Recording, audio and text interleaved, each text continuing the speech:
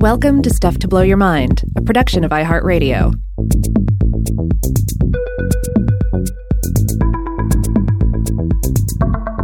Hey, welcome to Weirdhouse Cinema. This is Rob Lamb. And I'm Joe McCormick. And this is going to be, I think this is going to be the last new episode of Weirdhouse Cinema for the year before we return in the new year. And it's pretty exciting because we essentially have one last holiday selection here. It's one that is near and dear to my heart, I can safely say at this point. It's my esteem for this film has built up over the years, over the decades, and I feel like I'm at a level of just maximum appreciation for it now. Christmas with the Cranks. No, we're going to be talking about the 1960s Russian fairy tale spectacular Morozko, better known to many fans in the West as Jack Frost. I think it's sometimes called Frosty or Father Frost. You might recall our mention of this film in past episodes of Stuff to Blow Your Mind that touch on things like mushroom culture and Russian folklore. Now, I did not know that it was called Frosty, but that would make sense because immediately I think of how some people, I don't do this, by the way, but some people who get the Frosties at Wendy's dip the French fries in them. And this movie is very much like that. It is like a salty fried potato product dipped into something sweet and cold on the tongue. It is a mashup of different kinds of fairy tale flavors and genres. It is a scattergun blast of weird magical elements of folklore. Now, of course, if you grew up in the United States, particularly during the 1990s, then your introduction to this film, I think, was likely through Mystery Science Theater 3000, episode 813, which aired in 1997. This was a riff of this film. But if you grew up in Russia or in parts of Eastern Europe, then this movie was likely far more than a weird oddity for your amusement. This may have been your holiday viewing tradition, either around Christmas or New Year's. In fact, in the late 90s, I remember, so this would have been not too long after the MST episode actually aired, I instantly loved it. I couldn't necessarily, explain why I loved it, and that's one I think the beauties about Mystery Science Theater 3000 is, like I've said before, I feel like it kind of showed many of us that these sorts of films existed and taught us at least some ways of appreciating them. But anyway, I really liked the episode, and I was hanging out with a friend from high school and a foreign exchange student from the Czech Republic who was staying with that friend at the time. And for some reason, I either described this episode to them or perhaps I actually showed them part of the episode, like I put it on a VHS tape or something.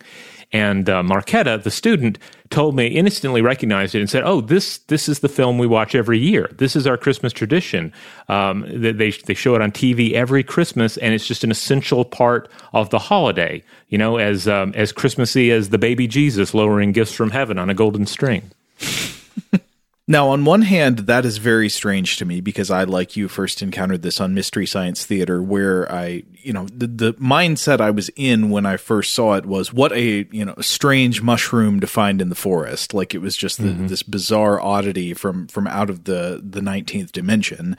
But now seeing it again, especially without the Mystery Science Theater, just watching the movie on its own, it has the same kind of weird texture as a lot of Christmas classics that we did grow up with, like I don't know, like the stop motion Rudolph the Red-Nosed Reindeer and things like that, except more earthy. I mean, this feels more rooted in real folklore and archetypes and imagery that goes way back.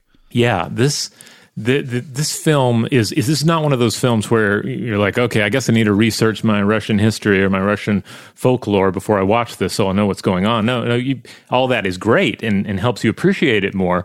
But all of this speaks on a level that I feel like most viewers, especially the sort of intended viewer, the child, either the actual child or the child at heart, will instantly get what's going on throughout most of this film. And in case in point, this film has been a viewing. The MST version of this has been a ritual of my wife and I's for many years now. We watch it every Thanksgiving. Last Thanksgiving, I believe we introduced my son to it, and he was like, "Okay, this is interesting." And this year, he said, I said, hey, do you guys want to watch Jack Frost? And he said, yeah, but I think we should watch it, quote, without all the jokes. So he wanted it unriffed. And so I was delighted to try, because I'd been wanting to try that out as well, because I knew at this point that the grubby visual film grade that we have in the MST episodes is not a proper reflection of the film. So I really wanted to watch a high definition version of it anyway. And so we watched it, and it was an absolute delight. Everybody enjoyed it. He loved it. Nothing against the MST version. I think it's a lot of fun, but if that is the only version of Morozko you've watched, then you're missing out on just so many extra dimensional colors. I think you're entirely correct. I don't remember when we had this conversation, but you were telling me this some time a ways back, and so I finally watched it in a higher definition transfer, and this movie is beautiful. It is truly it's colorful. A lot of the locations are gorgeous. They picked really wonderful wilderness settings, especially in the first half of the movie that takes place in the spring or summer, I guess, and so there are these hills and forests and caves and meadows, and the colors of the costumes just pop. It's really wonderful. Yeah, it's it just transforms the film in so many ways to watch it in this full, colorful version. For starters, like if you have, especially to Western viewers, you have these scenes of people in babushkas, wandering about in the woods. If you have drab colors, that takes on a drab quality. But when it is so bright and so beautiful, and the babushkas are so vibrantly decorated, it paints an entirely different picture of like rural living. It actually allows you to taste the folkloric ideal that's clearly this film is celebrating. It's funny, I mentioned the Rudolph the Red-Nosed Reindeer thing. I just looked it up, and it came out apparently the same year as Morozko, both 1964 films. Okay, yeah, and it is weird with Morozko. I've seen different dates for it. Like sometimes I see 1964, sometimes I see 65. But at any rate, that is the time period, mid 1960s, that it emerges. So yeah, this is essentially a big budget folklore spectacular for children, for the whole family, and it has everything. It has the personification of winter. It has the evil witch Baba Yaga and her chicken-footed house. You have these troll-like bandits milling about. You have magical animals. You have mushroom spirits, arranged marriages, folkloric logic, and just much, much more. Mm-hmm. So in terms of an elevator pitch for this movie, the best thing I could come up with is looking for a change in life, consider wandering into the Russian folkloric wilderness and see what happens. The other way I'd frame it is always be polite to magical old people you meet in the woods. Absolutely. I mean, that's just universal. All right, maybe we need to hit some trailer audio. All right, who's playing hide and seek with me now? Who? You? Yes. Are you a sorcerer, Granddaddy? I dabble in sorcery a little, but the truth is that I get bored. You get bored? I get bored. Come on, play with me. Let's play hide and seek together. With you? Play hide and seek? Yes. You're joking. I catch you in no time. Think so? Yes, I think so. If you catch me, I'll give you a well-bent bow and some nice straight arrows. Is that a bargain? It's a bargain, Father Mushroom. Okay, just kidding. That wasn't the trailer, because apparently we don't know if there is a trailer that has any like English narration, but I think there's a trailer at least with some singing. Yeah, and it's possible I'm missing something, because I did find trailers with English language for other films from this particular director, who we'll get to in a bit. Now, before we get to the connections, we do want to talk just a little bit about folktales and Russian folktales, and the Russian folktale that is at the center of all this. But before we do so, I wanted to just mention a few quick points that are actually from our episode on the Leshy from last year that concerns Russian folklore. These were points made by Jack V. Haney in the excellent book or series of books, an anthology of Russian folk tales. So first of all, he contends that more folk tales may have emerged from the Russian people than any other, due in part to the fact that rural oral traditions lasted well into the 20th century. He also says that Russia has the second largest number of tale types, according to the International Classification System. And within these tales, you'll find lots of animal stories. Frequent villains include Baba Yaga, witches, nasty dwarves, shape-shifting magicians. However, Baba Yaga is also sometimes a donor or a helper. So, sometimes she's a villain. Sometimes I guess she's kind of an anti-hero or something, or somebody that begrudgingly helps our hero out. And that's good to keep in mind in this film because she's kind of both at times. Frequent characters in general, you've got Baba Yaga and her hut, the Firebird, Koshchei the Deathless, Ivan, different versions of Ivan pop up. And this is key, the hero frequently wanders through the woods at some point and receives help in his quest from an animal or some sort of supernatural aid. Now, the movie, Morozko or Jack Frost, actually seems to smash together a number of different fairy tale archetypes, but I would say that the core of the story, the core situation and backbone, is based on a classic Russian fairy tale known as Morozko or Father Frost, which appeared in printed folktale collections going back at least as far as the 19th century, maybe before then.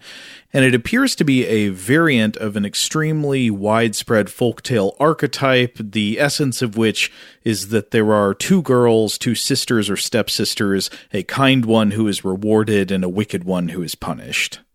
Now, I thought it would be great to actually just to read through a version of the Father Frost fairy tale, and this is the version collected by the Scottish poet and anthropologist Andrew Lang in the 19th century. So, Robert, are you game to read this folktale with me and then see how it relates to the movie? Let's do it.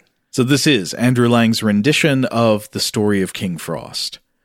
There once upon a time was a peasant woman who had a daughter and a stepdaughter. The daughter had her own way in everything, and whatever she did was right in her mother's eyes, but the poor stepdaughter had a hard time. Let her do what she would, she was always blamed, and got small thanks for all the trouble she took. Nothing was right, everything wrong, and yet, if the truth were known, the girl was worth her weight in gold. She was so unselfish and good-hearted. But her stepmother did not like her, and the poor girl's days were spent in weeping, for it was impossible to live peacefully with the woman. The wicked shrew was determined to get rid of the girl by fair means or foul, and kept saying to her father, "Send her away, old man, send her away, anywhere so that my eyes shan't be plagued any longer by the sight of her, or my ears tormented by the sound of her voice. Send her out into the fields, and let the cutting frost do for her."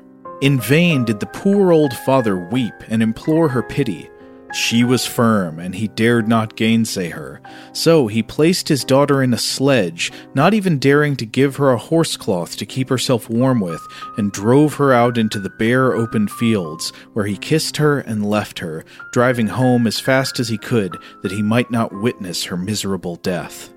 Deserted by her father, the poor girl sat down under a fir tree at the edge of the forest and began to weep silently. Suddenly, she heard a faint sound. It was King Frost springing from tree to tree and cracking his fingers as he went. At length he reached the fir tree beneath which she was sitting, and with a crisp, crackling sound he alighted beside her and looked at her lovely face. "Well, maiden," he snapped out, "do you know who I am? I am King Frost, king of the red noses." "All hail to you, great king," answered the girl in a gentle, trembling voice. "Have you come to take me away?" "Are you warm, maiden?" he replied. "Quite warm, King Frost," she answered, though she shivered as she spoke.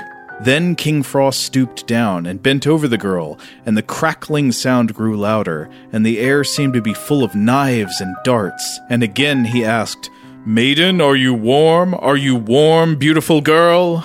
And though her breath was almost frozen on her lips, she whispered gently, "Quite warm, King Frost." Then King Frost gnashed his teeth and cracked his fingers, and his eyes sparkled, and the crackling, crisp sound was louder than ever, and for the last time he asked her, "Maiden, are you still warm? Are you still warm, little love?" and the poor girl was so stiff and numb that she could just gasp, "Still warm, O king." Now her gentle, courteous words and her uncomplaining ways touched King Frost, and he had pity on her, and he wrapped her up in furs and covered her with blankets, and he fetched a great box in which were beautiful jewels and a rich robe embroidered in gold and silver, and she put it on and looked more lovely than ever, and King Frost stepped with her into his sledge with 6 white horses. Okay, here we got intermission on the folktale. So it seems like not complaining about being cold worked out really good for her. Yep, she was humble. Right. I think the point is supposed to be that she's so kind and polite that she won't even complain about the cold. Maybe because it would be like she's out in his domain, and it would be like, offensive to complain about the cold to Grandfather Frost when you're out in. It's kind of like going to somebody's house and saying it smells bad. Yeah. That's the way I made sense of it, because otherwise I don't really know what it is that's so kind about saying you're warm when you're not. I think it's that she's in his house. Right. In the meantime, the wicked stepmother was waiting at home for news of the girl's death and preparing pancakes for the funeral feast. And she said to her husband, "Old man, you had better go out into the fields and find your daughter's body and bury her." Just as the old man was leaving the house, the little dog under the table began to bark, saying, I don't know how to do dog voice. Okay, here. The hell you do. You know how to do a dog voice. Do I do a Scooby-Doo voice here? Yeah, that's what I'm doing. Your daughter shall live. Your daughter shall live to be your delight. Her daughter shall die this very night. Hold your tongue, you foolish beast, scolded the woman. There's a pancake for you, but you must say, her daughter shall have much silver and gold. His daughter is frozen quite stiff and cold. But the doggy ate up the pancake and barked, saying, his daughter shall wear a crown on her head. Her daughter shall die unwooed, unwed. And then old woman tried to coax the doggy with more pancakes and to terrify it with blows, but he barked on, always repeating the same words. And suddenly the door creaked and flew open, and a great heavy chest was pushed in, and behind it came the stepdaughter, radiant and beautiful, in a dress all glittering with silver and gold. For a moment the stepmother's eyes were dazzled. Then she called to her husband, "Old man, yoke the horses at once into the sledge, and take my daughter into the same field, and leave her on the same spot exactly." And so the old man took the girl and left her beneath the same tree where he had parted from his daughter. In a few minutes, King Frost came past, and looking at the girl, he said, "Are you warm, maiden?" "What a blind old fool you must be to ask such a question," she answered angrily. "Can't you see that my hands and my feet are nearly frozen?" Then King Frost sprang to and fro in front of her, questioning her and getting only rude, rough words in reply, till at last he got very angry and cracked his fingers and gnashed his teeth and froze her to death. But in the hut, her mother was waiting for her to return, and as she grew impatient, she said to her husband, "Get out the horses, old man, and go and fetch her home, and see that you are careful not to upset the sledge and lose the chest." Is the mother becoming Irish? I think. Yeah, she might be. She might be. As we'll discuss, it's impossible to read these lines without thinking of the actors in this movie, and particularly the English dub of those characters. And and then I'm also drifting in my accent here. Oh, okay. But then, so we got a couple more lines. So the dog beneath the table began to bark, saying, "Your daughter is frozen quite stiff and cold, and never shall have a chest full of gold." "Don't tell such wicked lies," scolded the woman. "There's a cake for you. Now say, her daughter shall marry a mighty king." But at that moment, the door flew open, and she rushed out to meet her daughter, and as she took her frozen body in her arms, she too was chilled to death. And that's the end. Man, these old fairy tales are so mean. Yeah, this is, as is often the case. Yeah, the old tales didn't play around. They were often rather brutal in ways that you might expect a film adaptation to then soften things a bit and maybe not go so hard on people, especially if they're not doing anything particularly evil. But even if they are, like Frost is just going around just murdering everyone. How are the children going to connect with that? Right, so the skeleton of this folktale absolutely appears in the movie, But yeah, like you say, the edges are dulled a little bit. So the spoiled, mean daughter is not frozen to death along with her mother. Instead, she's just sort of made a fool of. Yeah, and generally, there's just now that we've read through the story, like I admire the script even more because they found great ways to soften the thorniness of the story. Like instead of the old man being like, well, I better do what she says and abandoning his daughter to die in the cold, they do an alteration on that where he is going to do that. He's driving her out into the wilderness to abandon her, but then he has a change of heart and says, nope, I'm going to go back and give her a piece of my mind. But Nastenka is so good. She's so good. She can't see her father go back and watch the stepmother unleash hell on him for disobeying her. So she slips off and goes out into the wilderness to die on her own. Right. She decides she's going to freeze to death in the woods because she doesn't want to make trouble. Right. I would say, by the way, I'm a sucker for stories that have a moral about being kind and stuff, but that's a little too kind. I mean, I think it's okay. I think it's okay to not want to freeze to death, even if that's going to create some headaches for your dad. Yeah, but like you say, the skeleton of the story is there, but then other elements are added in to give it, that sort of that epic full motion picture feel. Baba Yaga is thrown in because she's a delightful villain. You have a male hero thrown in the form of Ivan. You have various other hijinks going on, a little bit of a Sleeping Beauty trope thrown in as well. Oh, yeah, Morozko's got it all.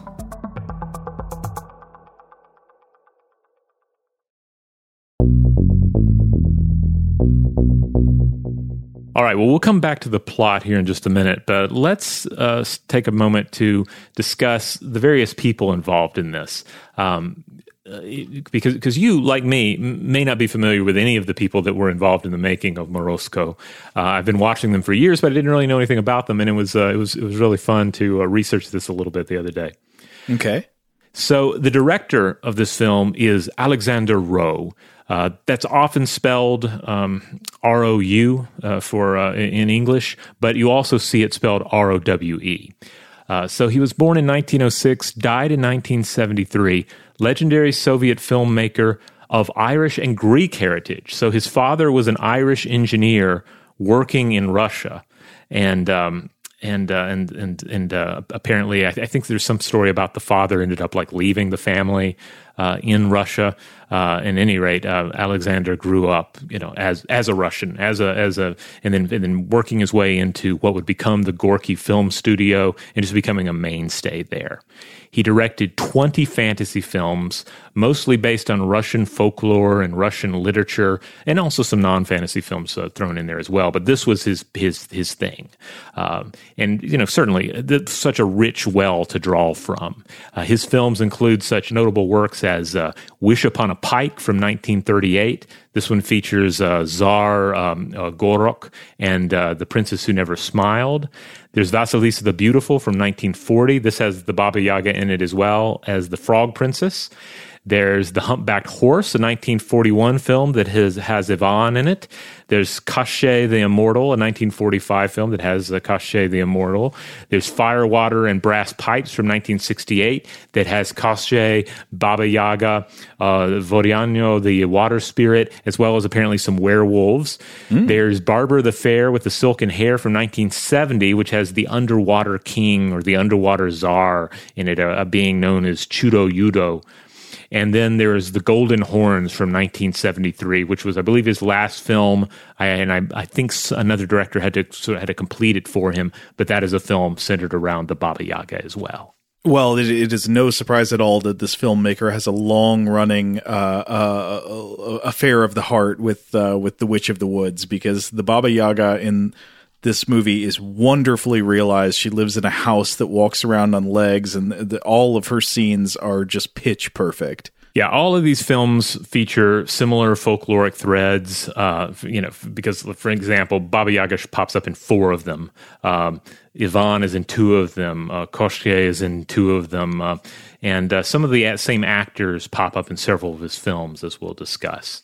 So basically the deal seems to be that Rowe popularized the epic folkloric fantasy film in Russia and set a standard that was certainly emulated by other directors of the time period, but is also still reflected to this day in Russian cinema, including the films of the Walt Disney Company CIS, which produced the live-action Russian fantasy films The Book of Masters in 2009 and the Lost Warrior trilogy from 2017 through, I believe, the 3rd film in that saga is coming out in 2022. These are films that feature most of the characters that I just highlighted. So, just a modern retelling of these various folkloric stories with modern cinematic tools and styles. I got to say, I've never heard of any of these. These are, I have not seen any of them, but now I would like to check out some of them. I looked at some trailers and some clips, and I'm impressed. I mean, apparently you've had the likes of Steven Spielberg, who has spoken admirably about Rowe in the past. So for those who know, this guy was a master. Now, as far as the screenwriters go, there are 2 credited screenwriters. The first one is Nikolai Erdman, who lived 1900 through 1970, a Russian playwright and screenwriter, perhaps best known for 1928's The Suicide. This is a play, and he turned to cinema when his playwriting career ran afoul of Soviet authorities. And then there's Mikhail Volpin, who lived 1902 through 1988, a Russian screenwriter who frequently worked with Erdman. Together, they also wrote Rose, Fire, Water, and Brass Pipes. Volpin also wrote the 1961 animated film The Key, which apparently ran afoul of Soviet censors due to its criticism of social conformity. All right, now on to the cast. Let's start at the top with the actor who plays Morozko, who plays Father Frost. This is Alexander Kivyalya, who lived 1905 through 1976.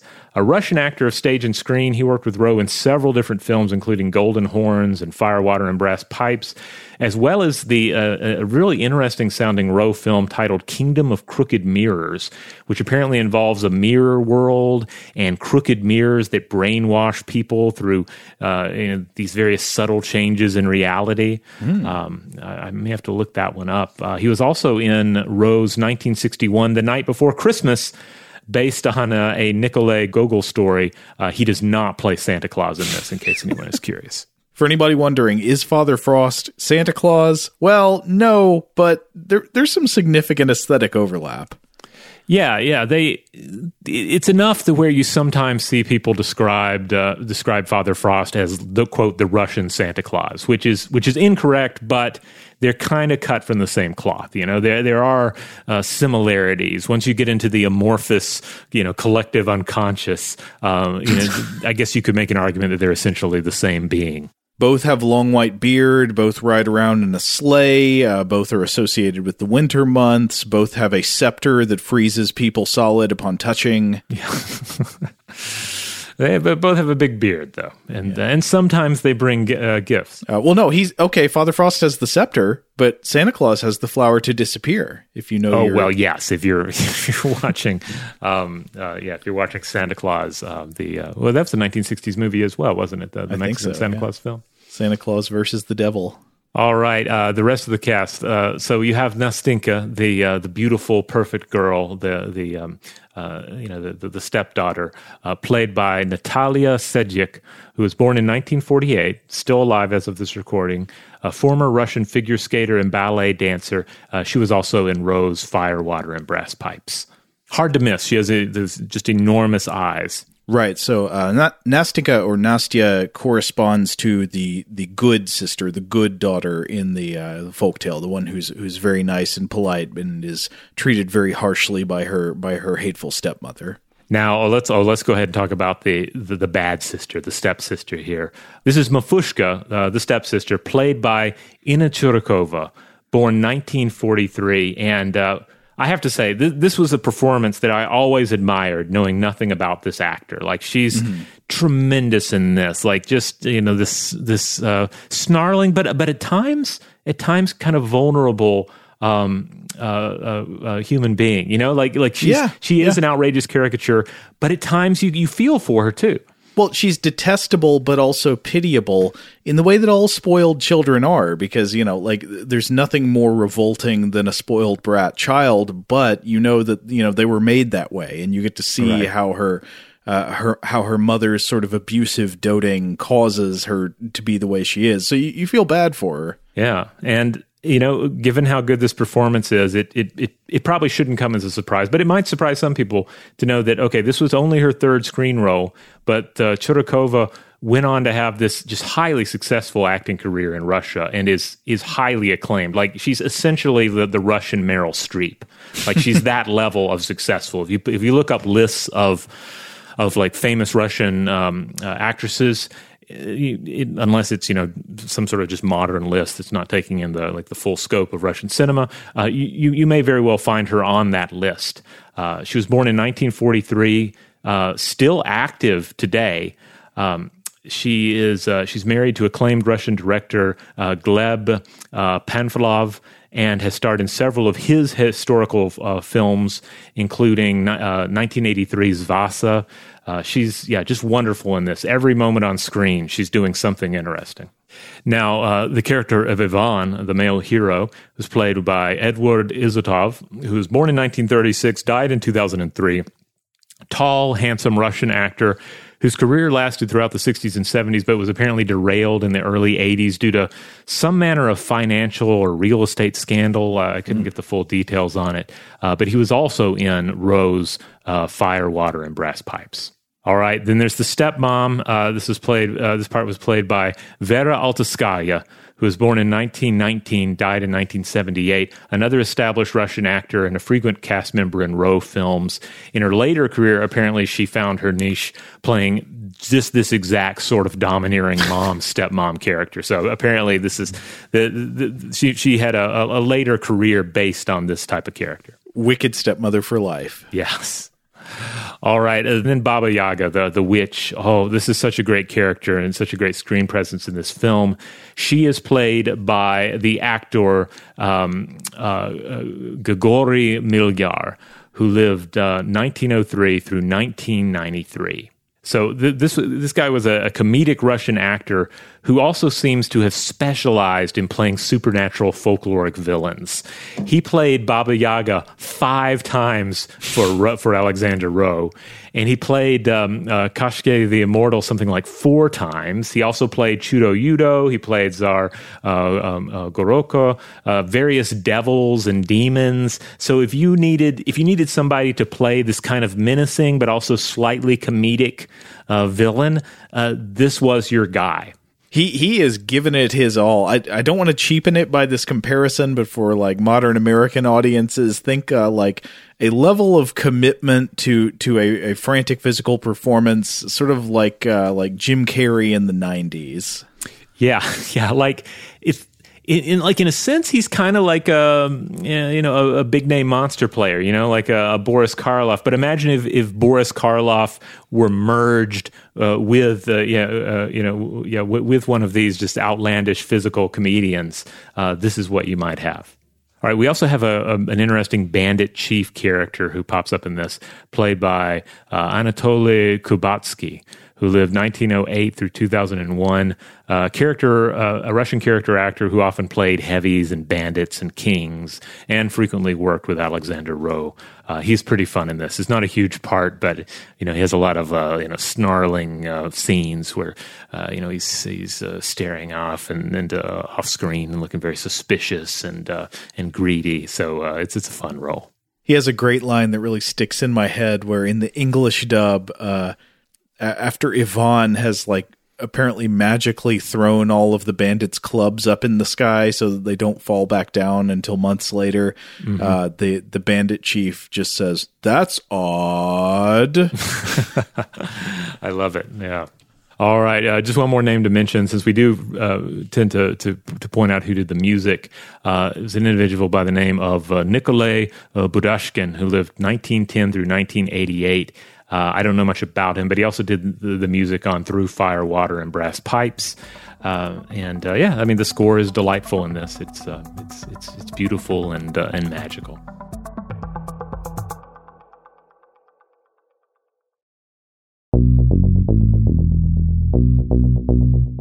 Now, I don't really remember this introduction from the Mystery Science Theater version. Maybe it's in there, but the movie kicks right off, letting you know it's a fairy tale, because it begins with a grandmother sort of opening some, like the wooden windows, the wooden shutters of a playhouse, and she leans into the window and says, once upon a time, an old man and an old woman lived in a village with their daughters. So it's like you're being told a fairy tale by your babushka, right?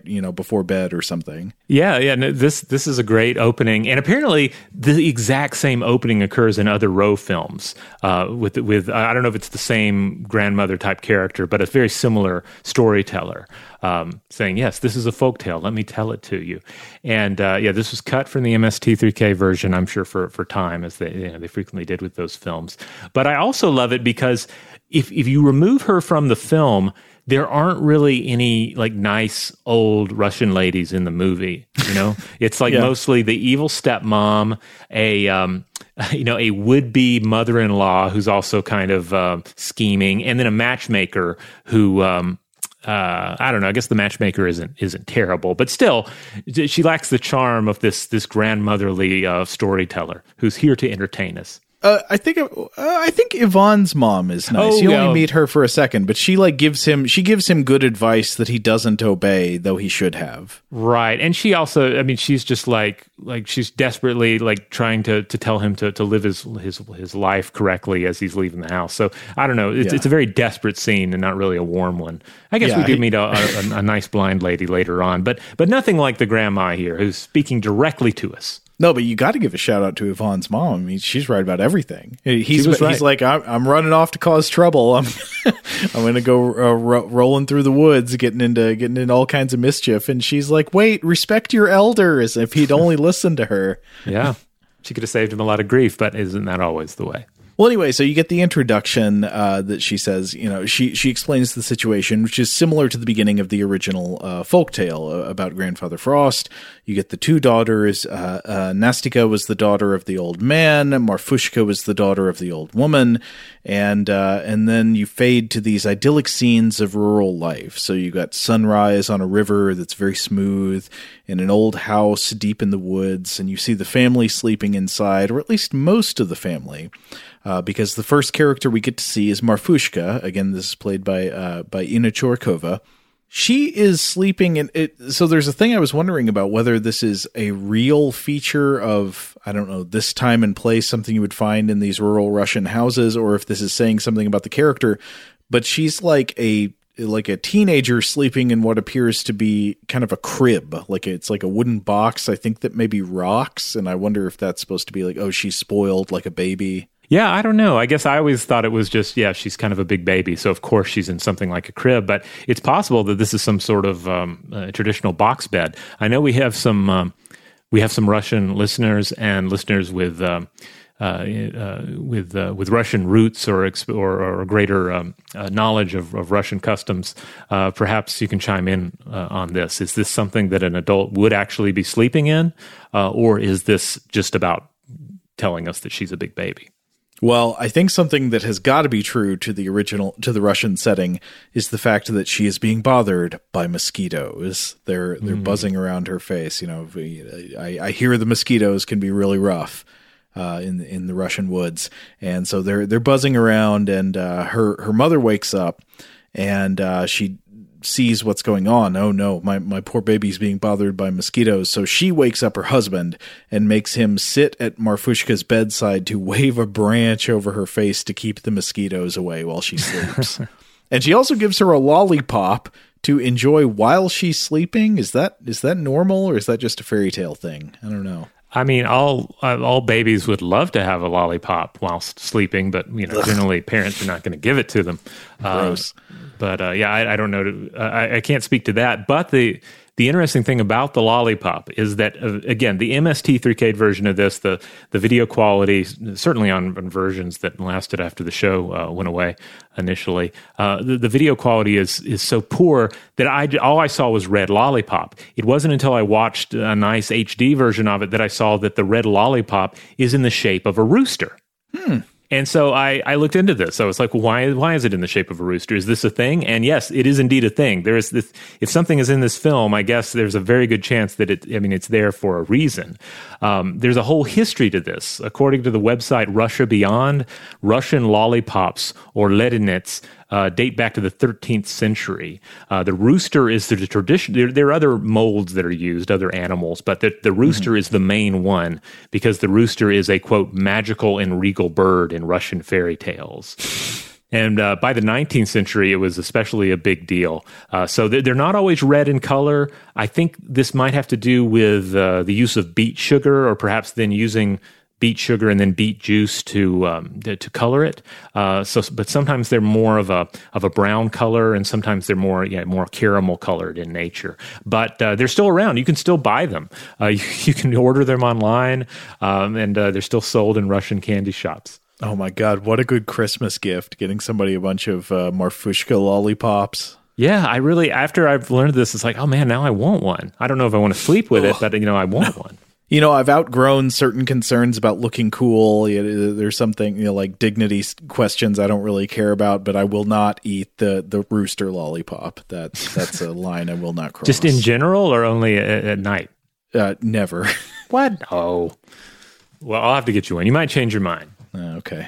But anyway, I think we're supposed to get the message. Okay, they're giving her a lollipop while she's sleeping, so I guess Marfushka is a spoiled brat even when asleep. But then, meanwhile, we get the mother going into the next room to see her stepdaughter, Nastya, who, again, corresponds to the good daughter from the folktale, the nice one. And Nastya is staying up through the night to knit a pair of stockings that her stepmother asked her to make for Marfushka. And when she comes in and finds her hard at work, the stepmother is still not satisfied. She's like, I told you to make the stockings, but I didn't tell you to click your needles like that. You'll wake up my darling girl. So Nastya is sent outside in the cold to finish knitting. And the stepmother is so mean. She says the stockings have to be finished by the time the rooster crows. And she says, otherwise, my precious little girl, I will tear your braid off. There's a lot of threats of braid violence in this movie. Yeah, the removal of braids, and then, of course, it's revealed that the stepsister does not have an actual braid. She has a store-bought braid. Yeah. I guess, commentary on, which daughter is legitimately beautiful and good and which one is artificially beautiful and good. Which, of course, is based entirely on hair length. We can't stress that enough. Right, yes. Hair length directly corresponds to moral virtue, yeah. Yes.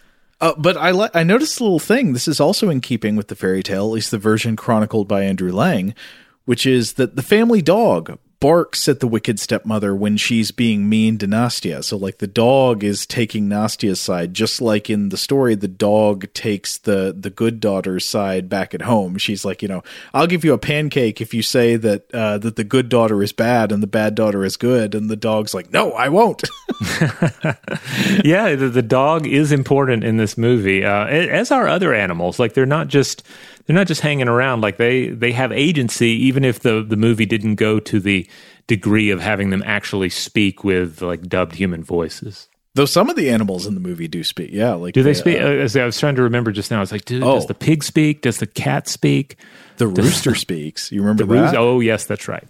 That's coming right up. So the sun's about to rise, and a rooster hops up into frame. Remember, the stepmother was like, okay, if you don't finish these stockings by the time the rooster crows, I'm going to tear your braid off. Mm-hmm. And then Nastya goes and negotiates with the rooster. She's like, give me a little time, please, pretty rooster. I guess she's flattering him. Or no, she's probably not flattering, because she's good and honest. So she just genuinely thinks the rooster is pretty and throws that in there just to be nice. And the rooster, actually talking with a human voice, says, sorry, roosters only obey the sun, so you got to talk to my boss. You got to go deal with the rosy-fingered Dawn. So she goes to plead with rosy-fingered Dawn, and she goes up on this hillside with these trees behind her, and it's like this little crest of a grassy hill that rises up by the river, and she faces the sun and pleads with it. And apparently the sun is so moved by pity for her, it sinks back down over the horizon and gives her time to finish the stockings.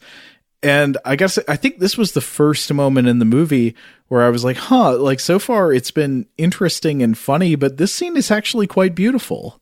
Yeah. And I have to admit, when we recorded our current, I guess it's a current series on time travel fiction, I kept thinking of this. Like, this in some ways is kind of a folkloric time travel into the past, the literal turning back of the clock, but not the clock on the wall, but the celestial clock, the great celestial clock of the actual movement of the sun. It's like Joshua stilling the sun in the sky so he could finish his battle. Yeah.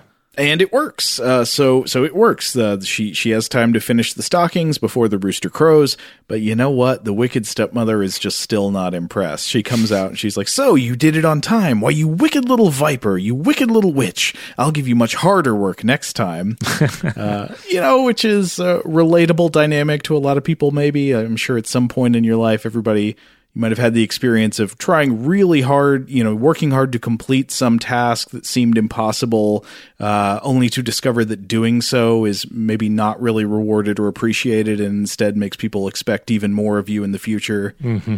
Maybe that's more often a work thing than a family thing. I don't know. Well, I've encountered shades of it when in Dungeons and Dragons, like when the dungeon master gives you an encounter and things go a little bit too easy. Yeah, they just sort of like ad hoc make up another one to punish you. Yeah, or like next time I'll have to make it harder. Yeah, like it's okay that it went. Sometimes we need a cakewalk. Sometimes we need a win. Natural 20. Why, you wicked little vipers? Yes, exactly. But as a reward, of course, yeah, she's going to get more chores, stuff like watering random stumps and so forth. Yes. Yeah, exactly. So she's sent off with this big list of other chores to do around the farm. And then we cut to meeting one of our other main characters. I guess our two main characters are Nastya and then this new character, Ivan. Mm-hmm. And so we see him coming out of his house. We learn he's from another village nearby. And immediately we get the vibe about Ivan that he is young and strong, but proud and vain. And so he walks out of his house sort of, chest puffed out, looking into a handheld mirror and just really enjoying himself, enjoying his own reflection. Yeah. And like we were talking about a minute ago, we see his mother comes out behind him, and she really worries for him as he's leaving the house. She implores him not to forget her. So it's as if he's just going off to maybe never return. Who knows? And she tells him that he should not harm the weak and that he should respect his elders. Yeah, and he is a caricature of arrogance and beauty, but also, I mean, the thing about Ivan, and again, it's my understanding that there are sort of different versions of Ivan that you encounter in the stories. Like, he has all the tools to back it up. Like, he is a beautiful man. He does have like almost godlike powers. He's like a Russian Hercules. And he's also he has a great mind. He's able to trick people out of hurting him without necessarily getting into a physical battle with them. But he is just crushingly vain. Right. I mean, I think it picks up on a folktale theme that I find interesting. Many folktales concern characters who are themselves vulnerable to some more powerful threat within the story, a monster or a bear, an animal, a bandit or something. But there's another type of folktale that is about the reckless arrogance of the strong young man. It's not that he's vulnerable, it's that his strength and his freedom make him a danger to himself and others. Right. And he can't, even though he has all the tools to be a true hero, he's not going to be one until he learns like the right path in life and actually starts acting on the true values of moral life. But as soon as we see Ivan setting out from his house to go on his wanderings, a song and dance scene begins, and I also don't know if I remember this song and dance scene from the Mystery Science Theater, but I loved it. It's sort of like Yvonne's WWE entrance music. Yeah. The song is not translated in the dub, so I truly don't know what they were singing about, but I'm guessing it's about how everybody, including Yvonne, thinks Yvonne is really great. Yeah, it seems that way. And yeah, this is definitely a scene that was not in the MST3K cut. So it's kind of like this delightful bonus you get from watching it. You know, you get to watch all these scenes you've seen a million times transformed into something beautiful, and then occasionally all new scenes. But this leads into Yvonne going singing and a tramping through the forests and the hills, and it's just a really excellent musical scene. The song is good. Again, it's not dubbed, so I don't know what it's about, but I assume once it's Yvonne by himself in the woods singing, it's just, I'm awesome, I'm the best, I'm going to sing about myself. And then we go straight into the bandit scene, which I did remember from the other version. Mm-hmm. And the bandit scene is a classic. How would we describe this one? Do you want to take it? Oh, well, it's just this band of really, like watching this, it's easy to imagine that they're not even humans, but they're some sort of dwarves or trolls or something, or gnomes, because it's just a bunch of very rugged-looking, mostly bearded men in mismatched garments sitting around a campfire. And they're plucking the petals off of daisies, and they're trying to decide. They're trying to use the daisy as a way to decide how they're gonna go about their day, chanting, "We will rob them. We won't rob them. We will eat them. We won't eat them," etc. But the next one is, "We will beat them. We will be beaten." So what happens if they pick "We will be beaten"? Do they just go get beaten? I don't think I never really noticed that they were saying that part. Yeah. And some of the bandits are like up in the trees as lookouts. So I love the setup here, but of course we're going to have a clash of the strong against the strong. Yvonne comes along whistling his theme song, still doing the tune of his entrance music. And the bandits come up to him and they say, "Hey, you're captured. Now we're going to rob you." I think that's literally a quote. And so he says, "All right, then rob me." And he drops his satchel, which I guess they would assume has his money in it. And they start fighting over his satchel. And in doing so, they drop their clubs. And then Yvonne sets to grabbing the clubs and chucking them way up in the air. And then when they figure out what's going on, they're like, "Hey, what'd you do with our clubs?" And he's like, "Well, I threw them up in the sky and they'll come down next winter." Okay. Yeah, it's great. I mean, the bandits are fearsome, but not the smartest, and Yvonne is easily able to outsmart them without even really having to fight them. And so moving along, Yvonne just goes about his business, and then the narrator comes in. I love that there were just a few moments where a narrator suddenly talks. There's not much narration in the movie, but every now and then you get like a sentence or two, and it's kind of jarring because it's like, whoa, where did that come from? Mm-hmm. But the narrator says, "How long did our young hero Yvonne wander over hill and dale? Frankly, we have no idea." And I was laughing when I saw that because I was like, who is we? Is this like the God speaking? Like, in Genesis, let us make man in our own image? Anyway, so the narrator says, "The fact remains that Yvonne eventually reached far away in unknown lands." And here is where we get another classic scene. I think we talked about this scene a little bit in our mushroom foraging episode, but this is the chase scene between Yvonne and the old man mushroom, or grandfather mushroom. So Yvonne meets this old man who wears a hat that looks like a mushroom cap, and he keeps disappearing and reappearing. And Yvonne goes up to him and says, "Are you a sorcerer, Granddaddy?" And he says, "I dabble in sorcery a little, but the truth is that I get bored." And what does that mean? Does he get bored? Well, Grandfather Mushroom wants Yvonne to play hide and seek with him.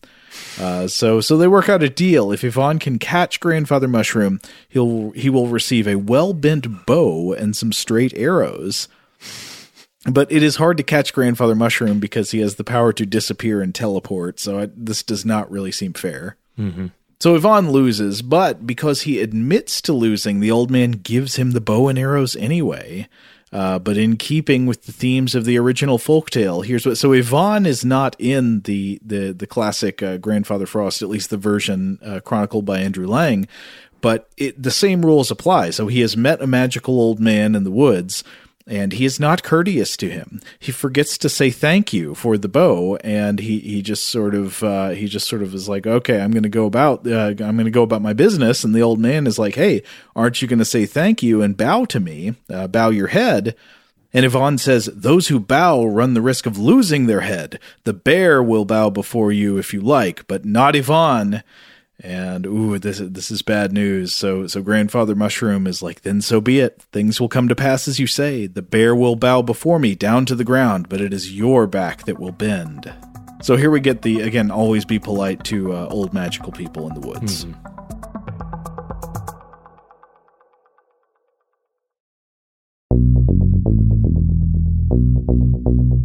But eventually we got to have our two protagonists, our two plot lines collide, right? So so Yvonne comes across a carving on a rock that reads, find a feather in the fields and throw it to the winds, and if you follow that feather, you will find your destiny. So he has a somewhat aggressive way of finding a feather in the fields. He shoots a bird with an arrow and then picks a feather off of it, throws it, it floats all over the place, and he follows it, and eventually it lands at a riverside where he finds Nastya. She is there drawing water from the river. She's got her loyal buddy dog at the side, and she's singing this melancholy song, and she is pouring water over a dead stump. And Yvonne sees her, falls in love at first sight, and he walks up to talk. She is, of course, hard at work watering the old stump. She says she's going to water it until flowers bloom out of it, something her stepmother told her to do. And Yvonne's like, that's crazy. She must be very mean to you. But Nastya does not complain. She's like, oh, no, it's fine. You know, I'll do it. So Yvonne, I don't think there's really any lead up to this. He's just like, hey, will you marry me? So he's being very smooth. And she is like, I do not think we would make a good couple. And he wants to know why, and she says, well, it's because you're a braggart, and I am not. And I like that his response is, well, I'm not a braggart because I'm actually very good at everything. So he explains how I guess it's not bragging if it's true. So he says he's a good fighter, he's a good fisherman, he's a great dancer, and he's a great hunter. And then he decides to show off how good he is at hunting by pulling out his bow, and he says he's going to shoot a bear on the other side of the river. And Nastya greatly opposes this. She says, no, she has cubs, and she tries to stop him. So she calls out to her dog, who barks, and this scares the bears, and they run off. And then Nastya throws a bucket over Yvonne's head. And then when the bucket comes off, the movie kicks into high gear, because, oops, here we get Grandfather Mushroom magic, and now Yvonne has a bear head. And he sounds like Zoidberg. Yeah, I guess he does a bit. But yeah, it has this fabulous bear head that I think is actually well crafted. You know, I mean, within the context of the film and the times, it looks kind of terrifying, but also kind of alive. It's very creepy looking, also sometimes funny looking, and his voice has changed. He no longer just sounds like Yvonne. He's like, whoa, what has happened to me? And when he realizes he has a bear head, he thinks that Nastya did it to him. He thinks that she gave, doesn't he? I think he thinks she gave him the bear head. Yeah, okay. Yeah, because he starts saying, I curse you forever, you witch! And he runs off and is freaking out. This also looks very funny because he's just running between the trees, sort of swinging his arms around and moaning. And Nastya is very sad, and her tears fall in the river. And for some reason, this makes flowers bloom out of the dead stump that she was watering. Yeah. And I think this is where we also have just a very beautiful, lengthy scene that I think was cut from the MST version, where we just see this wonderful reflection in the water, and she's having this emotional moment, and it's again one of those where you just admire the look of the film. Oh yeah, you're very right. I mean, so it is genuinely a sort of sad moment here.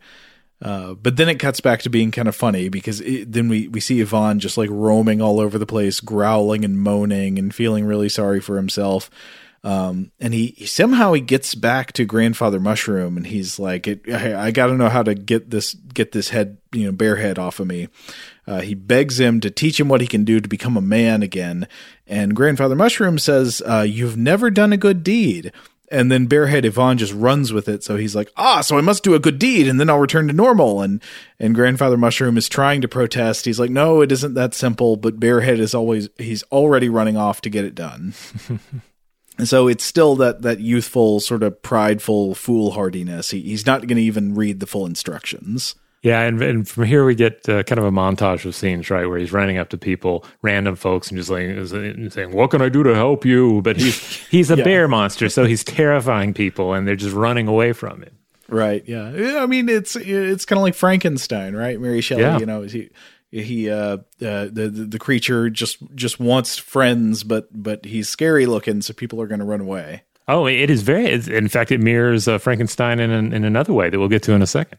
Now, cutting back to the house where Nastya and Marfushka live, there is a really funny scene leading up to, I guess it's supposed to be a matchmaking scene where a suitor and his parents come to the house, and they're trying to set up Marfushka with this marriageable bachelor. And so they're getting her ready for that, putting all this makeup on her, but it looks like clown makeup, and she's wearing this extremely colorful outfit with a red and yellow crown, and the colors look great. And again, this is one reason that it really is worth watching the good HD version. But also, I thought the scene is very funny because like the bachelor is this super dopey looking dude.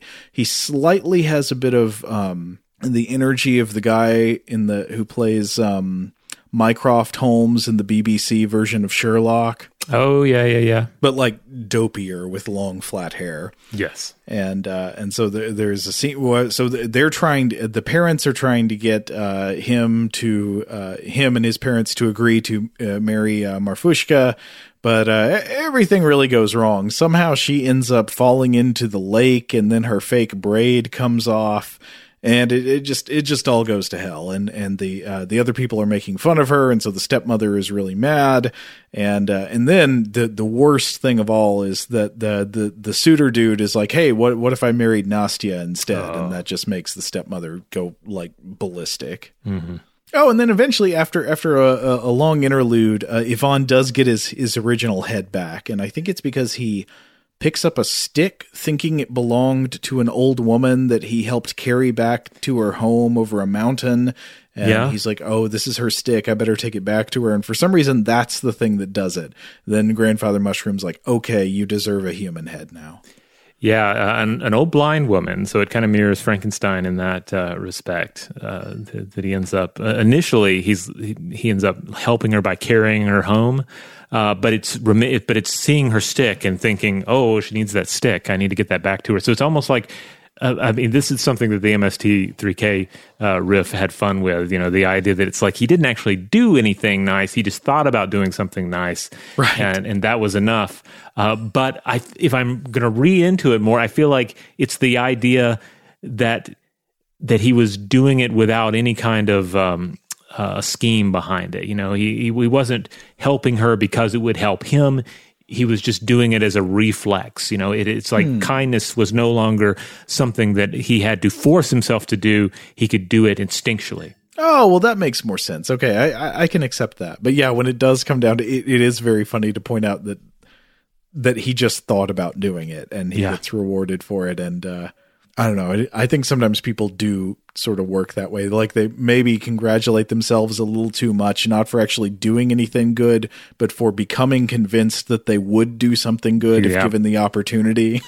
Yeah, I think we've looked at some studies on that for the core Stuff to Blow Your Mind episodes. Okay, well, here sort of we hit the transition point because we skip ahead in time.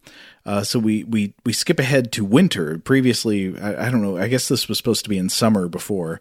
And now we go to winter, and here is where we sort of really get into the meat of the original folktale. I also think at this point we might skip over some things and describe in less detail, but there is so much wonderful stuff and magical characters in the second half of the movie too, because here's where we're going to get Baba Yaga and Grandfather Frost.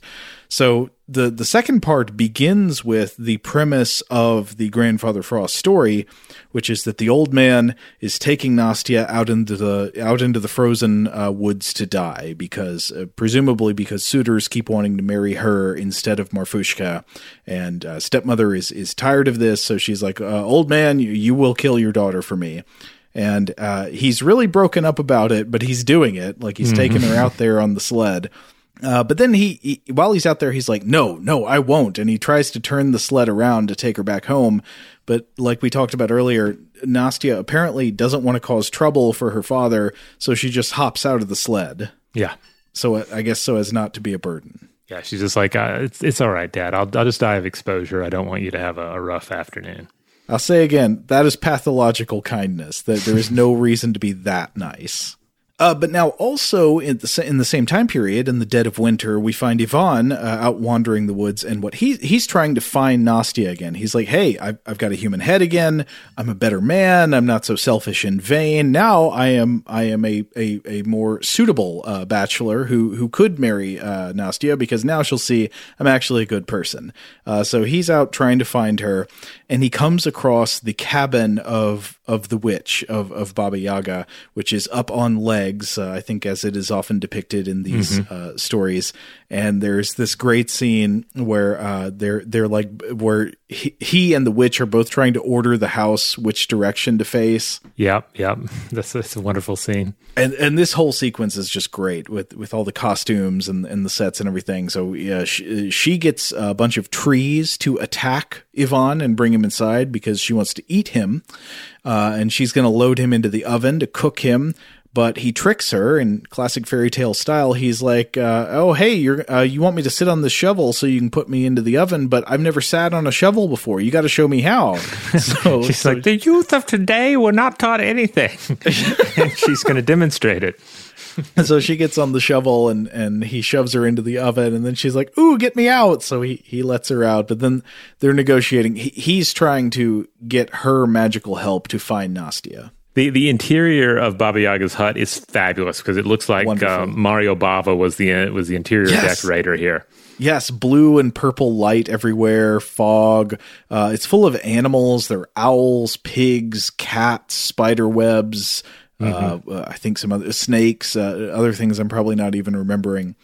And then meanwhile, so while Ivan is encountering this magical being, Nastya is encountering Grandfather Frost, and we get basically the same interaction that they have in the folktale. So he's like, "Are you warm?" And she says yes, even though she's obviously freezing. And he's like, "You're a very nice girl." And because she's not going to talk smack about how cold his forest is.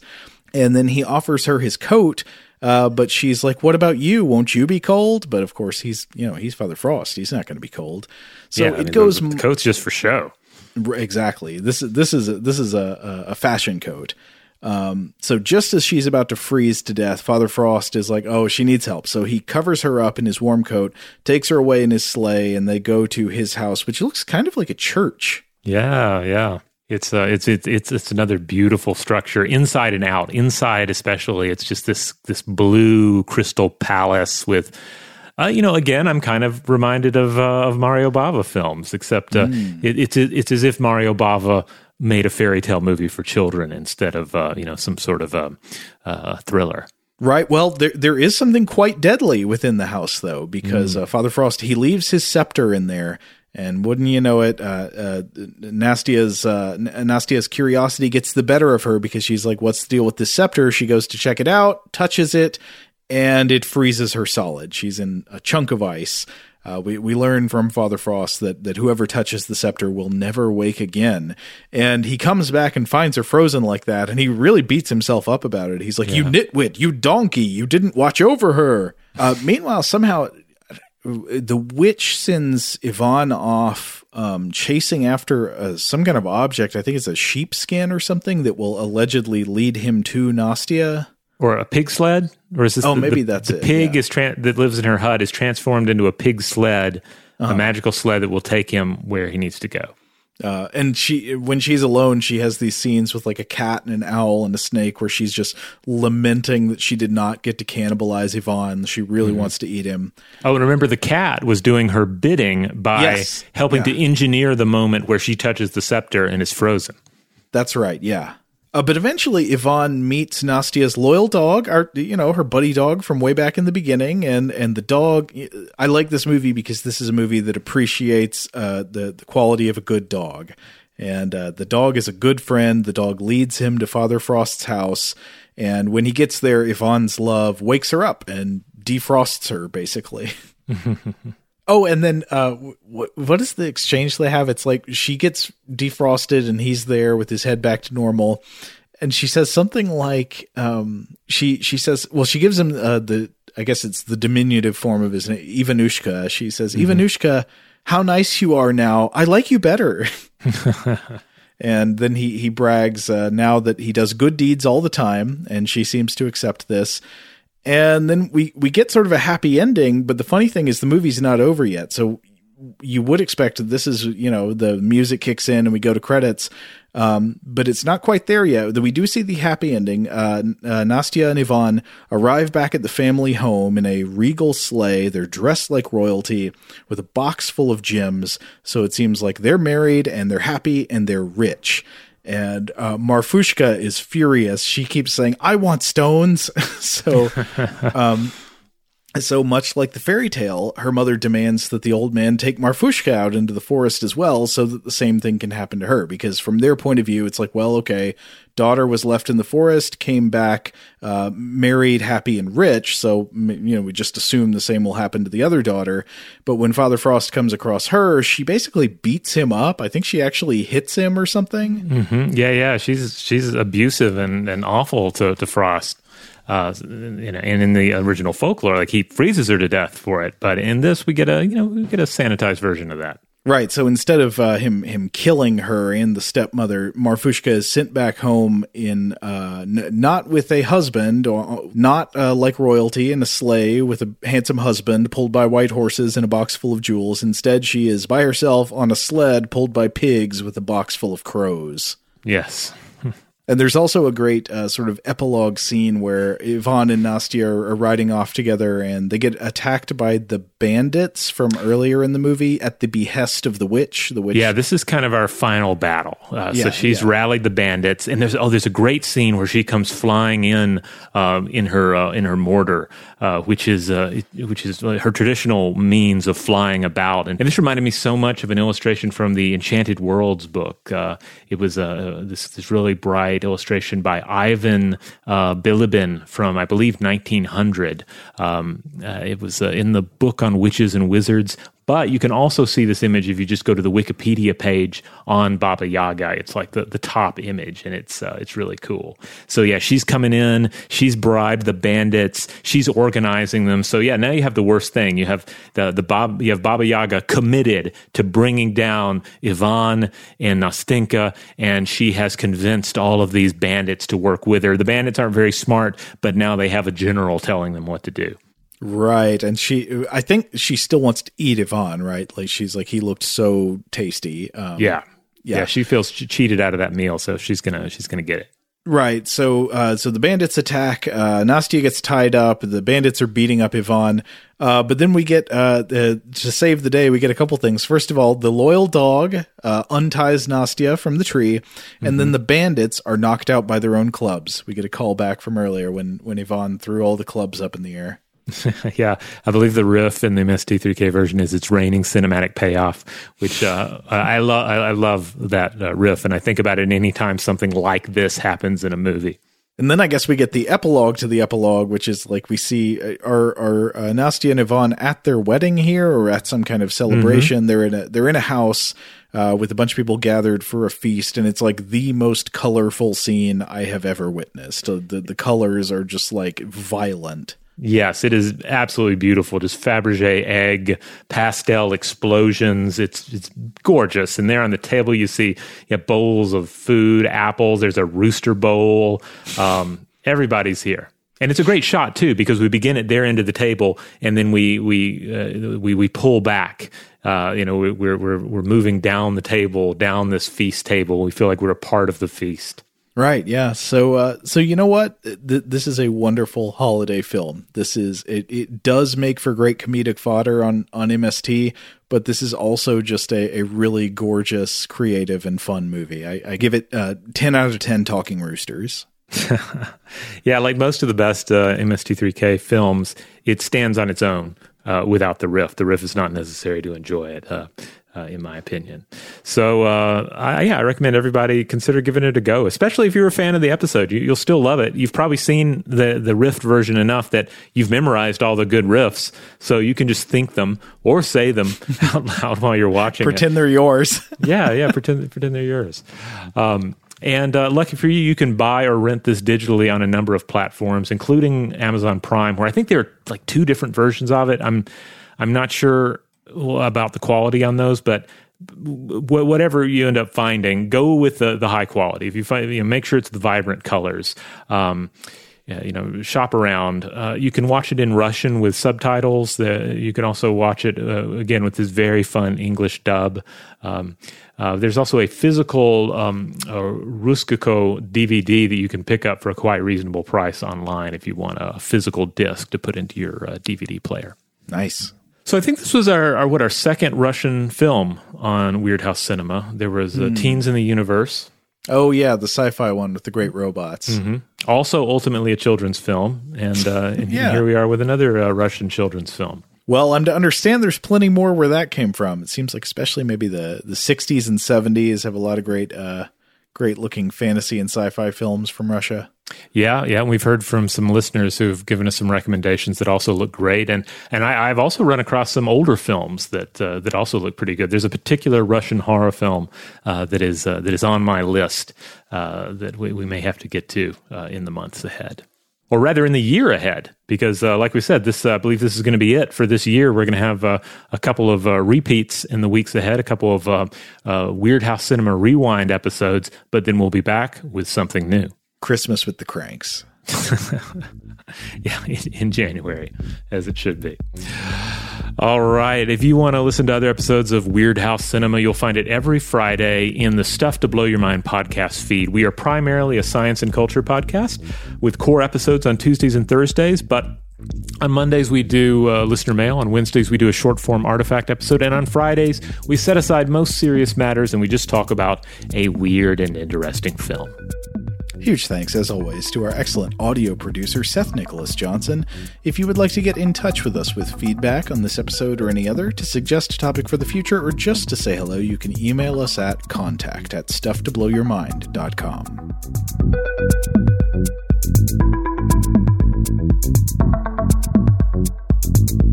Stuff to Blow Your Mind is a production of iHeartRadio.